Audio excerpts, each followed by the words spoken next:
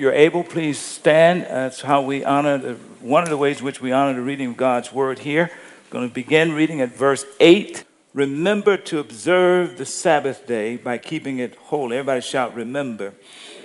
You have 6 days each week for your ordinary work, but the seventh day is a Sabbath day of rest. Shout, rest. Dedicated to the Lord your God. On that day, no one in your household may do any work. This includes you, your sons and daughters, your male and female servants, your livestock, and any foreigners living among you. For in 6 days the Lord made the heavens, the earth, the sea, and everything in them, but on the seventh day he rested. That is why the Lord blessed the Sabbath day and set it apart as holy. Shout amen. Please be seated. Please be seated. God, work a miracle in this moment of teaching and preaching. In Jesus' name, amen. Well, I should say miracles. Let's jump right into this series. And first of all, the big ideal as it relates to this commandment, keep the Sabbath. Everybody shout, keep the Sabbath.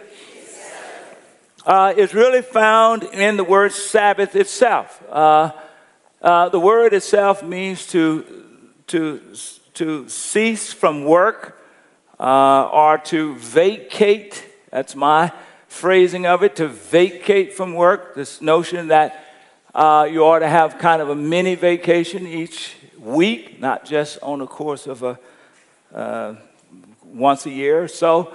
Or one could translate it to simply mean stop. Everybody say stop. And it finds its grounding in the Genesis text, the story of creation, and we find it here in verse 11. It is referred to in this verse. It says 6 days. The Lord labored to create the heavens, the earth, and the seas, but on the seventh day, he rested.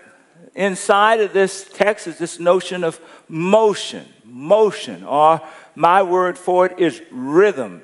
This rhythm of 6 days of work, then rest. So on the one hand, the Bible is affirming the importance of working. And so when Pastor Tilden talks about thou shalt not steal a few weeks from now, he'll pick back up on that point.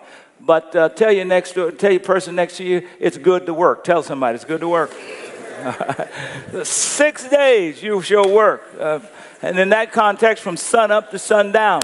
But then the seventh day, rest. So it's this rhythm that's moving from work to rest, from work to rest. Secondly, the word rest in this context as it relates to God, as God is modeling for us how God wants us to live our lives of high quality and deep joy.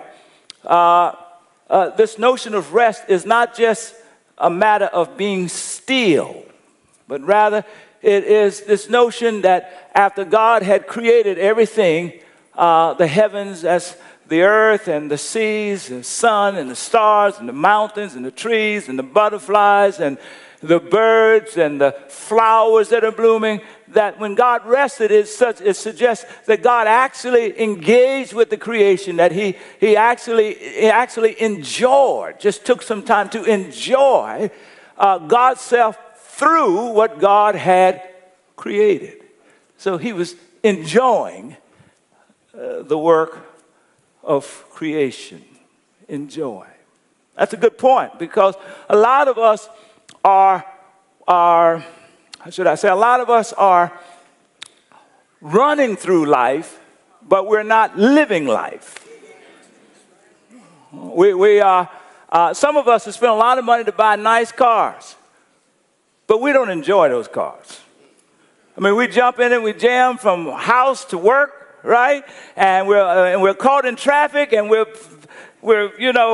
fighting and fussing with the traffic, and then we get to work, and then we get back, and we jam in the car, and we race to some other meeting, we race back home, and we're not really enjoying. Not many of us are just saying, I'm just going to go for a ride. And I'm going to enjoy this car. I'm going to enjoy how it hovers on the road. I'm going to enjoy I'm going to enjoy all of the stuff that's inside of the car, the Bluetooth and this and that. And while I enjoy it, I'm going to thank God for it. Not many of us do that. We don't do that often. We don't do it often. And here we are living in sunny California. And when I was in Boston, I used to love to come vacate here in sunny California. Why? Because in Boston, 50-60% of the time was cloudy and cold and dark.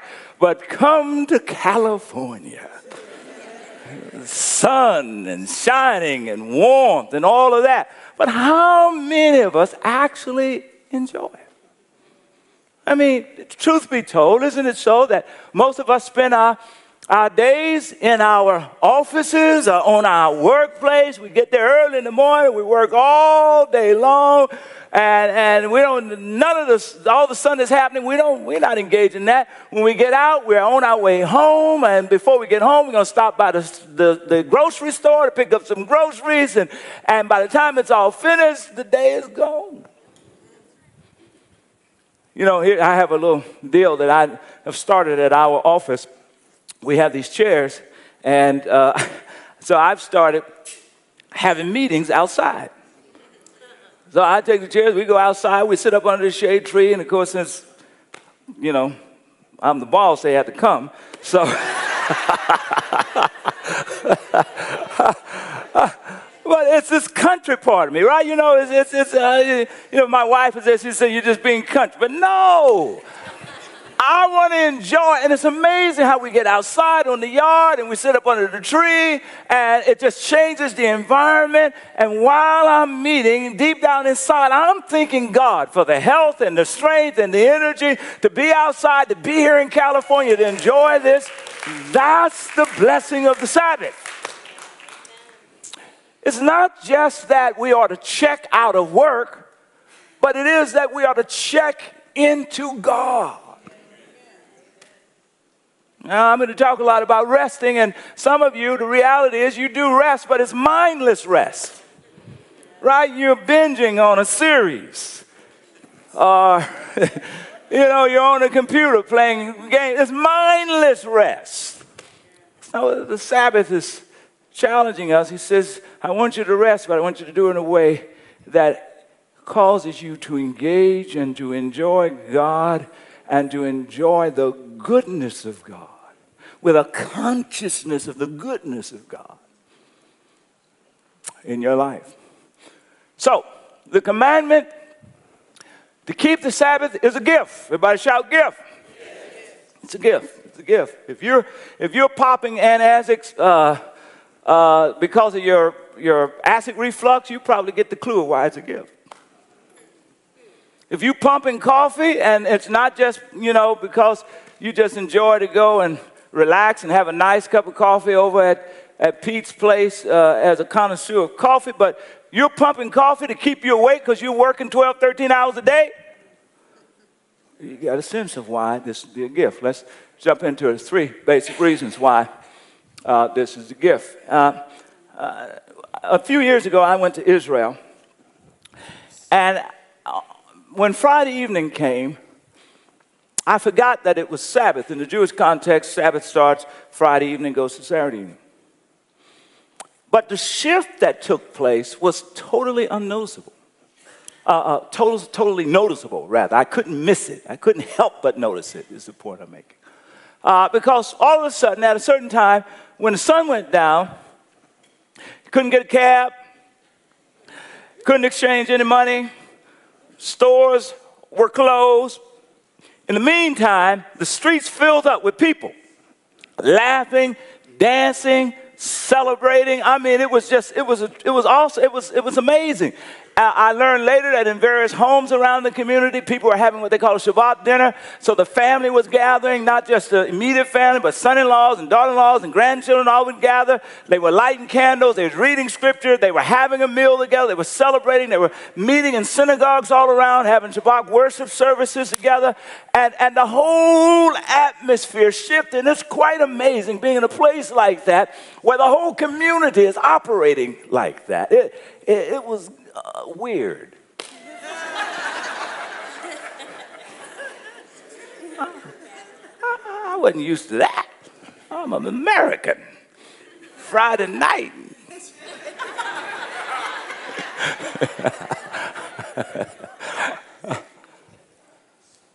But there was this notion of letting your hair down, of kind of de-stressing, of kind of hanging out with family. And in the center of it, even though a lot of it was secular, but in the center of it was there was a real notion of discerning, acknowledging, and engaging, and thinking, and appreciating the goodness of God. That's the point of the Sabbath. It's designed to help shape our souls. That's why God gives it. All right, now keep that in mind, and then keep in mind also that when God gave this commandment to the children of Israel, they were former slaves. They were at the foot of the mountain, and Deuteronomy chapter 5, verse 15,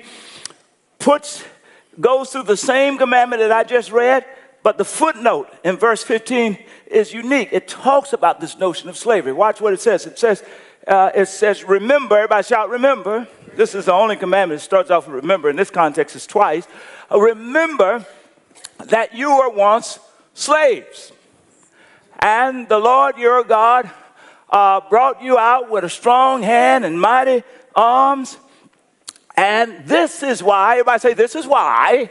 If you're in your Bible, you underline that. This is why the Lord your God has commanded you to rest on the Sabbath.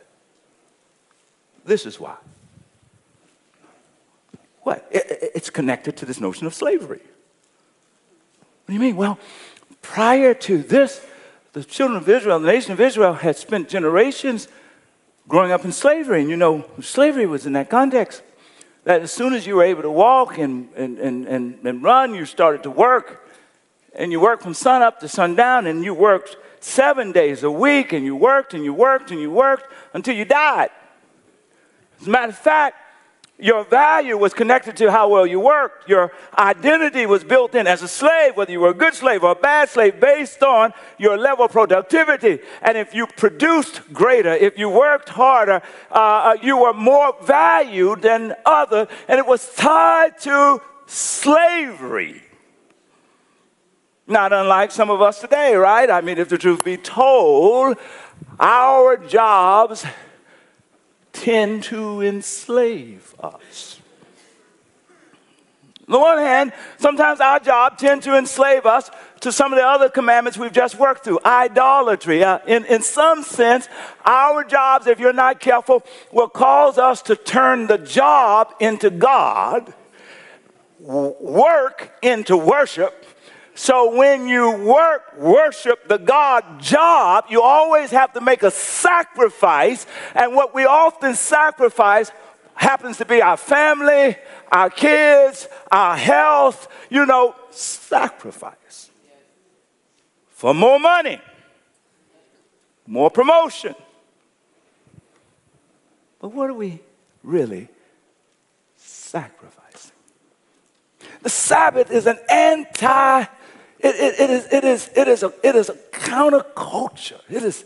I mean, you really want to stand out in Silicon Valley? Keep the Sabbath.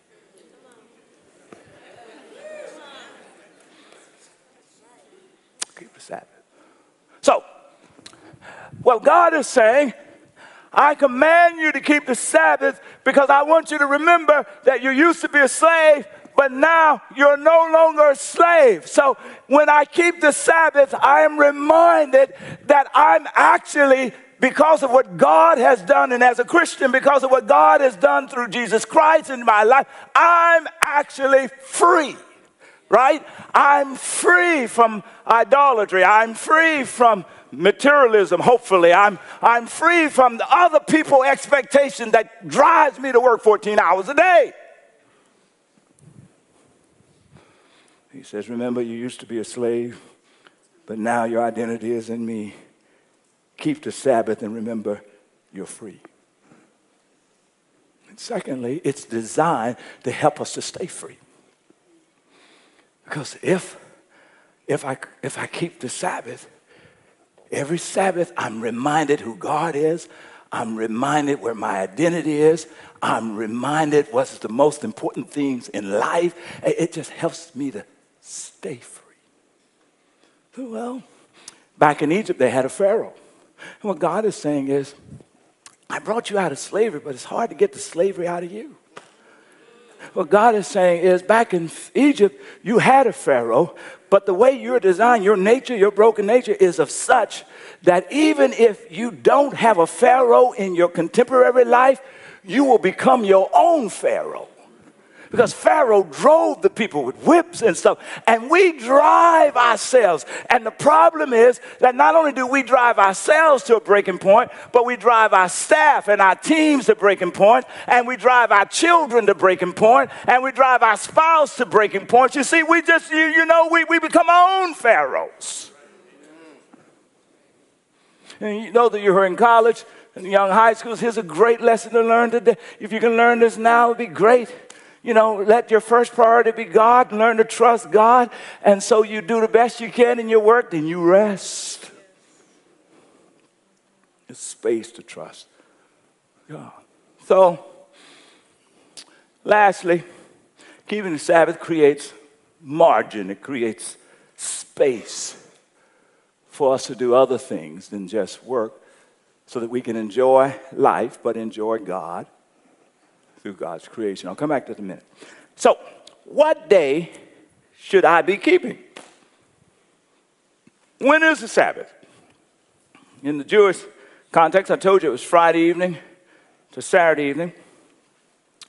And for Christians, Jesus rose on the first day of the week, which for the Jews happens to be Sunday morning. This was brought home to me in a very dramatic way. I was in Israel during that same trip. Sunday morning, we got up. We wanted to go visit the tomb where Jesus had been buried. And me and my team, we tried to get across, and I was leading the team, was trying to get across a big street, kind of like if you're in San Francisco, it's Van Ness Street, or if you're driving through Mountain View, Sunnyvale, it's El Camino, it's a big street. And it's Sunday morning, I'm trying to get, but it hadn't dawned on me that it's rush hour traffic. Because I'm thinking it's Sunday, so this really doesn't make any sense. But of course, for them, it's like our Monday. So they're blowing and get out of the way. Bow, bow, bow, bow. It's like I was in New York. And then it hit me. Wow. This is the first day of the week. But when Jesus got up from the dead, the early Christians who were Jews said, you know what, all things are new, and we're going to name Sunday, the first day of the week, the Lord's Day. And so they shifted 1,000 years of kind of Sabbathing on Saturday to Sunday, and so it became known as the Lord's Day. This is our sacred Sabbath day, technically speaking. 326, I think it is, 21, Constantine, the emperor, was said to have been converted to Christianity, and so he made the official Lord, he made Christianity the legal religion of the Roman Empire, and he made Sunday, the Lord's Day, the day off. 1,400 years later, America is trying to figure out what's the appropriate day off. Its Jewish citizens are arguing for Saturday. Its Christian citizens are arguing for Sunday. So America decided to compromise, and we got 2 days. Saturday and Sundays. You see how blessed we are to be in this place. God said you got one, and through America we get an extra day. The remarkable question for some of us is, what are we doing with our extra days? Those of us on the way out, we should take a few moments and thank the people. There are about 300 volunteers who give up a portion of their extra day on Sunday morning to serve us. our hosts and our greeters and the folk who are going to meet you in hospitality. And if you dropped your kids off, the kids, people who are teaching and training our kids, and the people who set up all these, the sanctuary and set up all these rooms, they got here at 6 o'clock this morning. And the folk who are working the letters on the screen so you can follow my notes. These are all volunteers who say, you know what? Here's how I'm going to spend my Sunday morning. I'm going to spend it serving God by serving the people of God. Can we celebrate all of the volunteers who make this happen?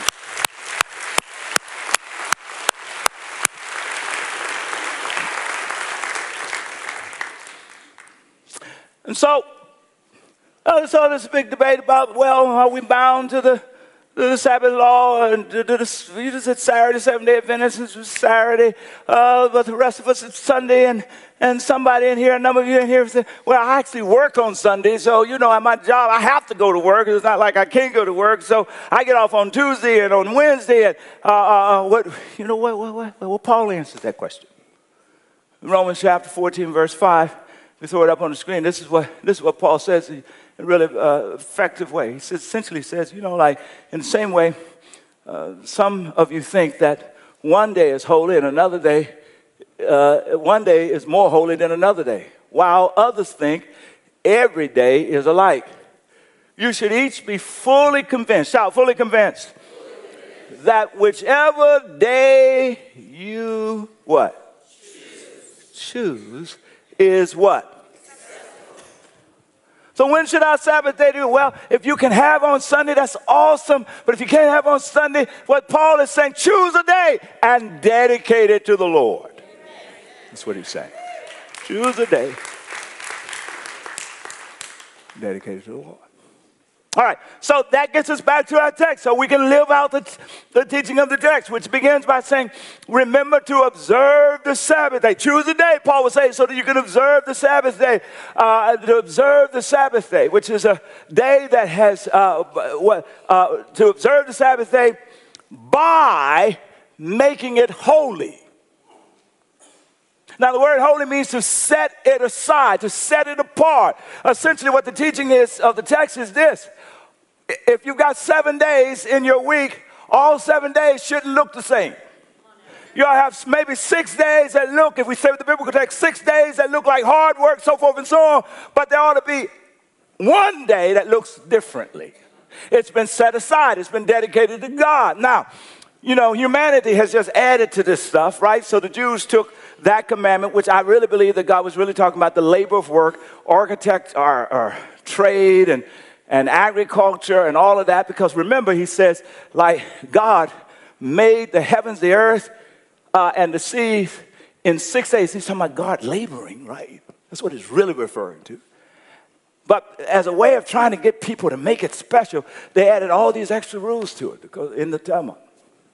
You can't walk long distances. You can't cook food that you have to prepare. Even today, the most conservative Jews won't ride an elevator because you push the button, it makes the electronic work, or won't open a refrigerator with the light in it because the light comes on, there's work. It's the most conservative. Now, the heart is right. Their way of trying to set aside it, the challenge is they made it a universal rule. And when I was growing up, we had our own way of doing it. The church, Sabbath was Sunday, of course. And when there was just, Sunday was defined by what I couldn't do. That's how I understood Sunday, right? Sunday was I couldn't shoot marbles. I couldn't play cards. Come on, I certainly couldn't go to no party, because I couldn't go to party anytime. All of these, couldn'ts and shouldn'ts. There's only one thing I could do: go to church. And we were in church all day. And now, in retrospect, I get it. Since we couldn't do nothing else, went to church. But the heart was right. Because here's the point. How do you make it holy? How do you set your day aside so it's not like every other day of work? of computers and of phones. How do you set it aside so that you're really fully engaged in trying to see who God is and what God is doing in your life and acknowledging that and connecting with people and relationships? How does it look different? How do you make it different? And I think the teaching is it doesn't have to be the same for everybody, right? For example, if you're an introvert, you're going to treat Sabbath different than if you're an extrovert. If you're an introvert, you want to get away from people on the Sabbath, right?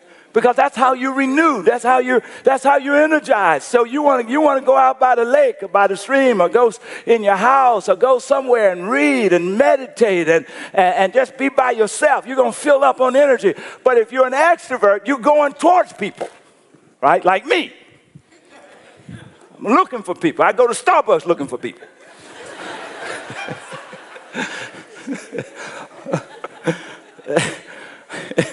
That's true. So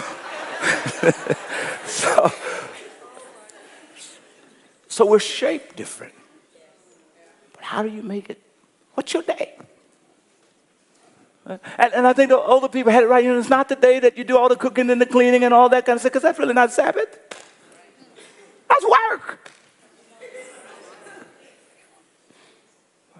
So let's give you a quick impact, right quick, we'll do through here, because I want to just drill down a little bit real quickly.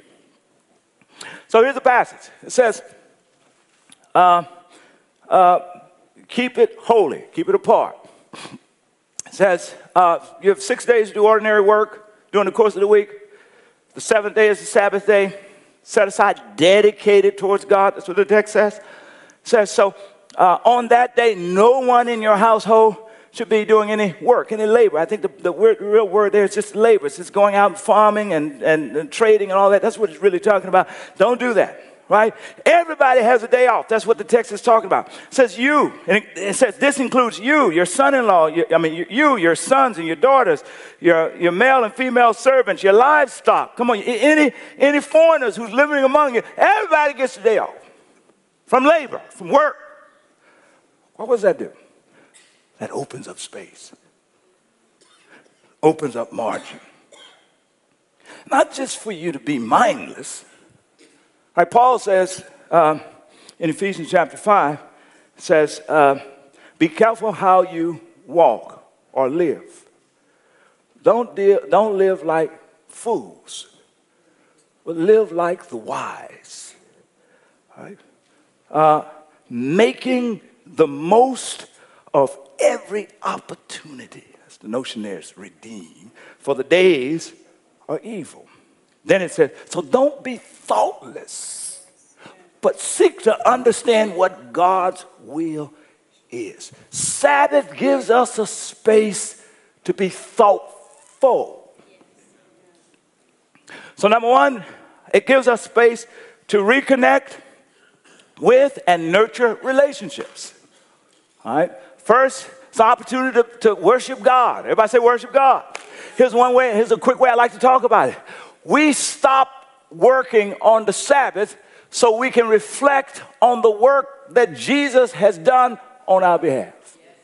And when he died on the cross, he declared it is finished. He says that come to me, all ye who are heavy laden and heavy burdened. We're trying to prove yourself. We're trying to work your identity out in your job and in the world. He says, come to me and I will give you what? Rest, right? A Sabbath rest. I'll give because when he died on the cross, he said, it's finished. When you get ready to stand before the principal, Jesus says, I'll give you my report card. Not yours, mine. It's finished. That's the righteousness that we get from Christ. Isn't there a freedom in that? It's not a freedom to be stupid and go do crazy things, but it's a freedom that sets us free from the guilt and the shame and just keep working at being who God has called us to be restfully. It's part of the text. All right, so we worship, we bless God. We're reminded of that when we come. Secondly, we bless people. We connect with Jesus and the people of God. Secondly, the next point is we rejuvenate. Here's where I want to drill down at. We rejuvenate or replenish, and I'm going to add a word that's not in the notes. We replenish and shape our souls. Everybody say shape. All right, the three ways in which we do this on a Sabbath day, because we've opened up space. Let me begin with this. One is reflection. Everybody say reflection. I mean, the fact of the matter is we all do crazy stuff all the time. And one of the crazy things we do is that we work ourselves to death. So, open up space to begin to ask yourself the question, why is keeping the Sabbath so hard? Why can't I turn off my phone? Why do I have to stay connected to the computer? And start asking yourself these reflective questions. You know, we don't say to some people might say this. We shouldn't say, well, if I lie a little bit, it's okay. Some folks actually do say that, but you shouldn't say that. Let me give you another one. Some folks say, well, if I kill 2 or 3 people, it's kind of okay. Most of us don't say that. So, when it comes to the Sabbath, it's like, well, if we keep it, it's okay if we don't. No. God says, no. In that space, you know why we don't want to have space to think? Because we have to face, oftentimes, our brokenness. And we hear ourselves talking to ourselves. This is why in the Sabbath space, you got to, create space. If you can't get here on the Sunday, you get here on the Sunday. If not, you pull up the message on the video so that you can have God speaking back to you and remind you who you are in Jesus Christ. Because in the silence of Sabbath space, we are afraid of what we hear ourselves say about us. That's why we keep working. We're scared. Or we're trying to control more than what we should control. And we're reminded in the Sabbath space that at the end of the day, if we are God, then we don't let God be God.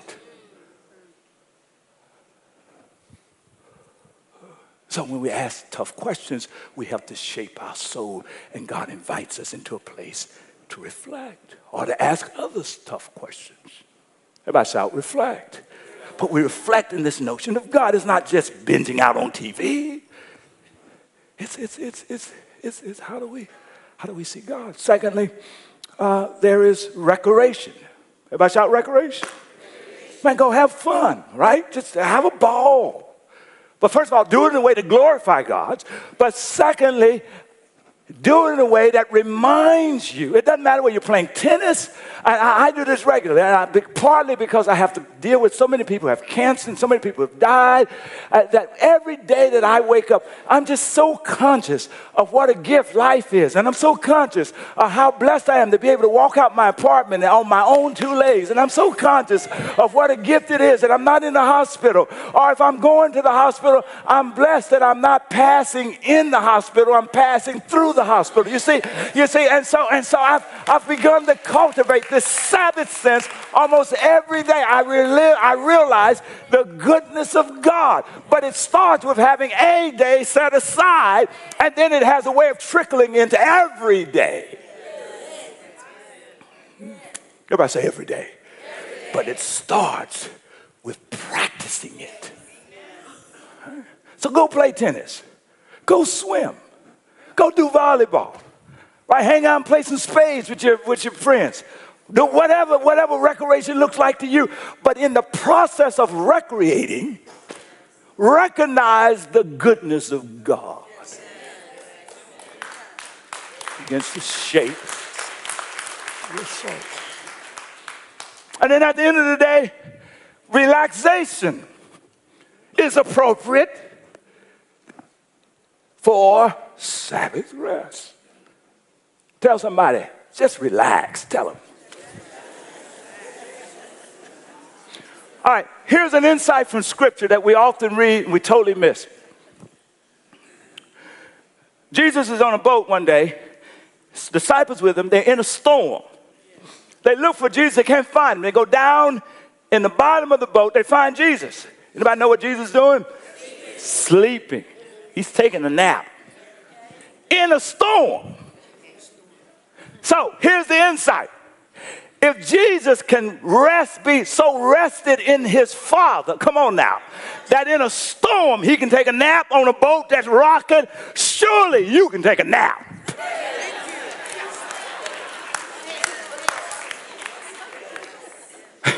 For somebody here, the one thing you can do to glorify God the most in your life is take a nap.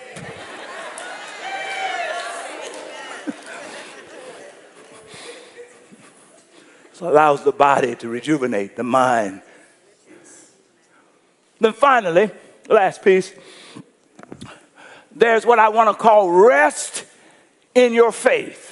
You learn this if you keep the Sabbath, if you practice keep the Sabbath. You learn how to rest, but it's internalizing the goodness of God in ways that literally changes your stress level, changes the competitiveness in you, changes how you compare yourself to others. It allows you to rest in the assurance that Jesus holds my today and my tomorrow. Come on now. All right, let me give you a practical example. I've been preaching and pastoring for almost 30 years. And like most young pastors, when I started pastoring, my goal was, I want to pastor a big church. That's the sign of success, all that, right? I was pastoring smaller churches, and early in my pastoral career, I was looking around, and I've been pouring myself into smaller churches and meetings. I just pouring myself, preaching and praying, and turning on the heating system, and you do everything when you're a small single church pastor. You do the whole thing, visiting sick, doing the counseling, all that. And then I'm looking around at my friends, and they pastor in big churches, and I'm like, what's up?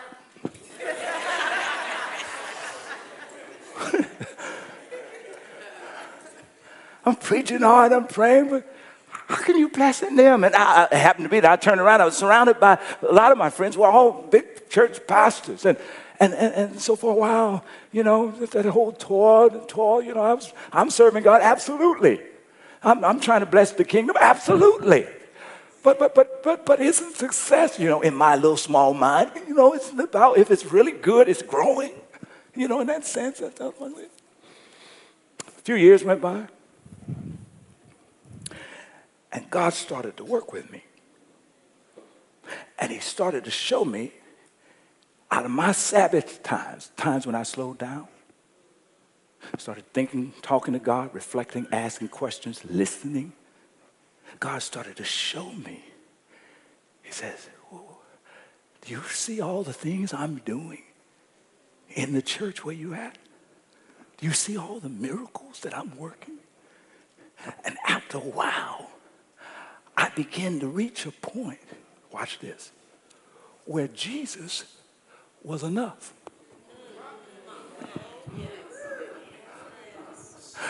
And I concluded that first of all, I started to enjoy what he had given me. Come on now. And I started to be even more faithful. My job was just to be faithful with what he's given me. And then I'm looking at the blessings that he's doing. And I concluded, you know what? Jesus is enough.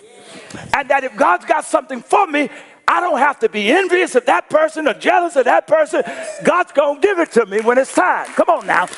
And if he doesn't have it for me, I don't want it. And then I discovered that most of the ministry in this country is done by small churches. This is an anomaly. And so my wife asked me, about 6 months before I ended up at Abundant Life, she said to me, because we do these check-ins, she said, are you happy? I said, baby, I am. I said, baby, God has answered every prayer I've ever prayed. There's only one thing he hasn't done. He hasn't called me to pastor the Lord's church. And I said, you know what? That's okay. It's cool. I said, because I think what's happening is the church that I'm pastoring, he's getting so much glory because it's a small church.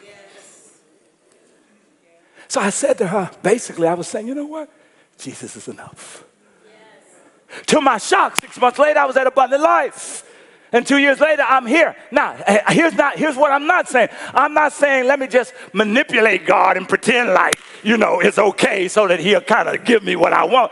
No, I'm saying I wasn't playing no games. Jesus was enough. And I just surrendered. And I say, I'm going to be faithful where you've given me. And if I die here, I'm all right. I'm all right. Because I'm serving you.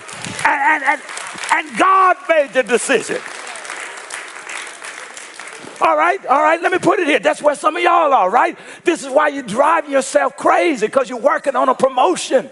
Come on now, you're trying to get a bigger salary. You're trying to get to the next level. Some of you, you're at stay-at-home moms, but you're looking at what happened to, other kids. How come they seem to be getting blessed? And I'm working on these kids, and I'm trying to homeschool my kids, and they're just having all kinds of trouble and all kinds of special needs, and these the parents over there, they just crazy, but their kids are still getting A's and B's, and I don't understand what's going on with all of this. Why God? Why God? Why God?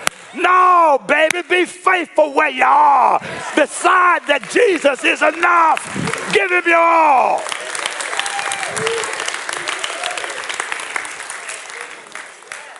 Trust, and then rest in the trust. Take a nap.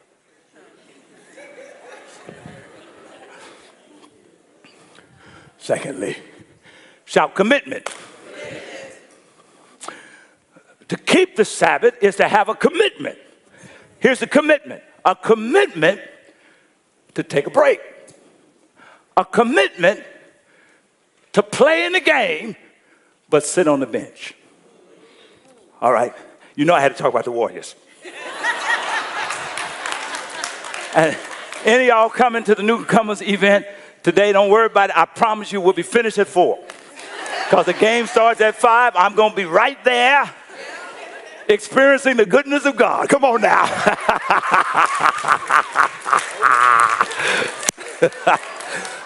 But I got to give you this insight.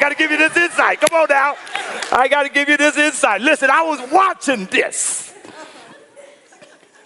Living out the commitment to keep the Sabbath exposes the lies in our lives.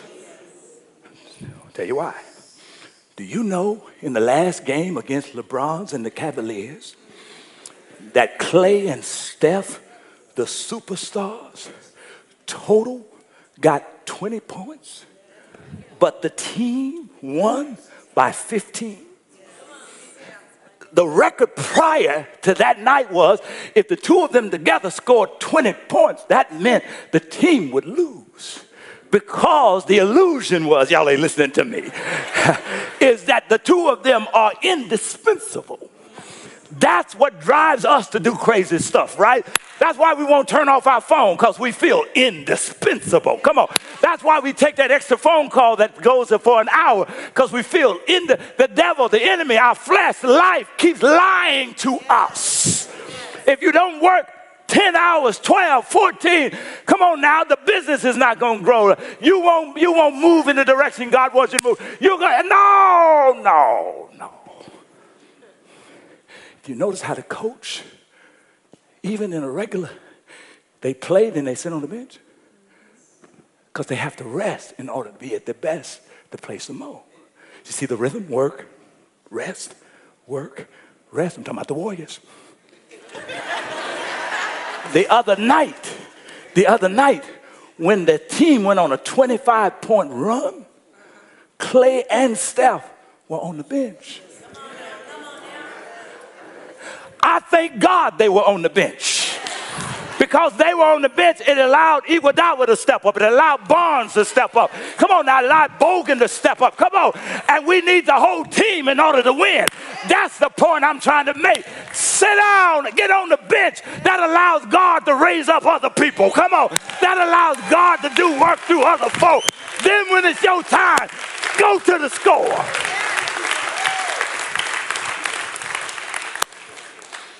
Shout amen. Amen. There's joy on the bench. As long as you know you can get back in the game. My last point. And I'm finished. 3 minutes. Leviticus 19, 9 and 10 says this. It says, when you are harvesting your crop, leave some at the edges. Don't get all the grain all the way to the edge. No, leave some at the edges. It says that when folk, even when you're picking grapes, don't pick all the grapes off the vine. Leave some there. And then if the if the harvesters drop some, leave it. Because by not pushing it towards the edge, you're leaving some space so that the poor can be fed. Y'all ain't listening. So that the foreigner can be taken care of. All right, Hamilton, what's your point? Well, listen, some of us, if you're in medical school, law school, new startup, you're going to have a season of intense work. That doesn't stop you from building in some stops to acknowledge God, because if you're going to get through, you're going to need him. But then there's a Sabbath year, right, in the Hebrew scriptures. So you get a season of intense work, but then you got to balance that off, have somebody hold you accountable, because then you need to take a break. Throttle it down at some point, right? Otherwise, you keep going. So that's the first piece. But the point of margin is that if I don't work all the way to the edge, maybe rather than me trying to get 5 things done this week, I'm just going to get 2. I'm not going to push it to the edge. That creates space for me to be generous. It creates space. I've got time. I got energy. If I don't push to the end, I've got energy for my kids. If I don't push to the end, I've got energy to serve other folk in the community. If I don't push to the end, I can be generous. I'm not wore out. And so the teaching of this honor the Sabbath is about creating space that allows you to be generous. Now, so everybody say how. So how do I keep the Sabbath? Here's where we're going to end. I told you when we were talking about money months ago, that the Bible says 10% is the tithe. But I also told you that most of you can't start from 0 and go to 10. So I told you 3 things. I said prioritize. Everybody say prioritize. Say percentage. Say progression. All right, so I said number 1, prioritize God. Decide ahead of time that you're going to give God a certain percentage. You pick the percentage. And then every 6 months, once a year, move the percentage. But make sure you give God his off the top. Come on now, decide what the percentage. So start at 3, then move it to 5, then move it to 7, then move it to 10. But then don't just stop there, because he's going to keep blessing you. You ought to keep moving it. All right? The same with the Sabbath. Some of y'all, you can't come out of your workaholism overnight. You're not going to stop in one day. So here's what I'm going to tell you to do. Prioritize God. Decide, I'm going to start keeping the Sabbath. Decide on a percentage. Say, I'm going to pick one day, and I'm going to pick not the whole day, just 2 hours. And in the 2 hours, come on now, I'm going to cut the phone off, the computer off. I'm going to leave the office. Come on, and I'm going to engage the goodness of God, whether it's in recreation, whether it's in reflection. Come on now, I'm going to engage, whether it's in worship, whether it's in prayer. I'm going to engage the goodness of God, whether it's eating ice cream under the shade tree saying, thank you, Jesus. I'm going to engage the goodness of God. I'm going to affirm relationships and family. That's your percentage. And then every few months, push it. Add another hour. Add 2. Before long, maybe a year from now, or by the end of this year, you're giving God a whole day. And you're not just giving God a whole day. You're giving yourself a whole day. You're giving your family a whole day. And you're shaping your soul by the gift of honoring the Sabbath. Say amen. Amen. Shout amen.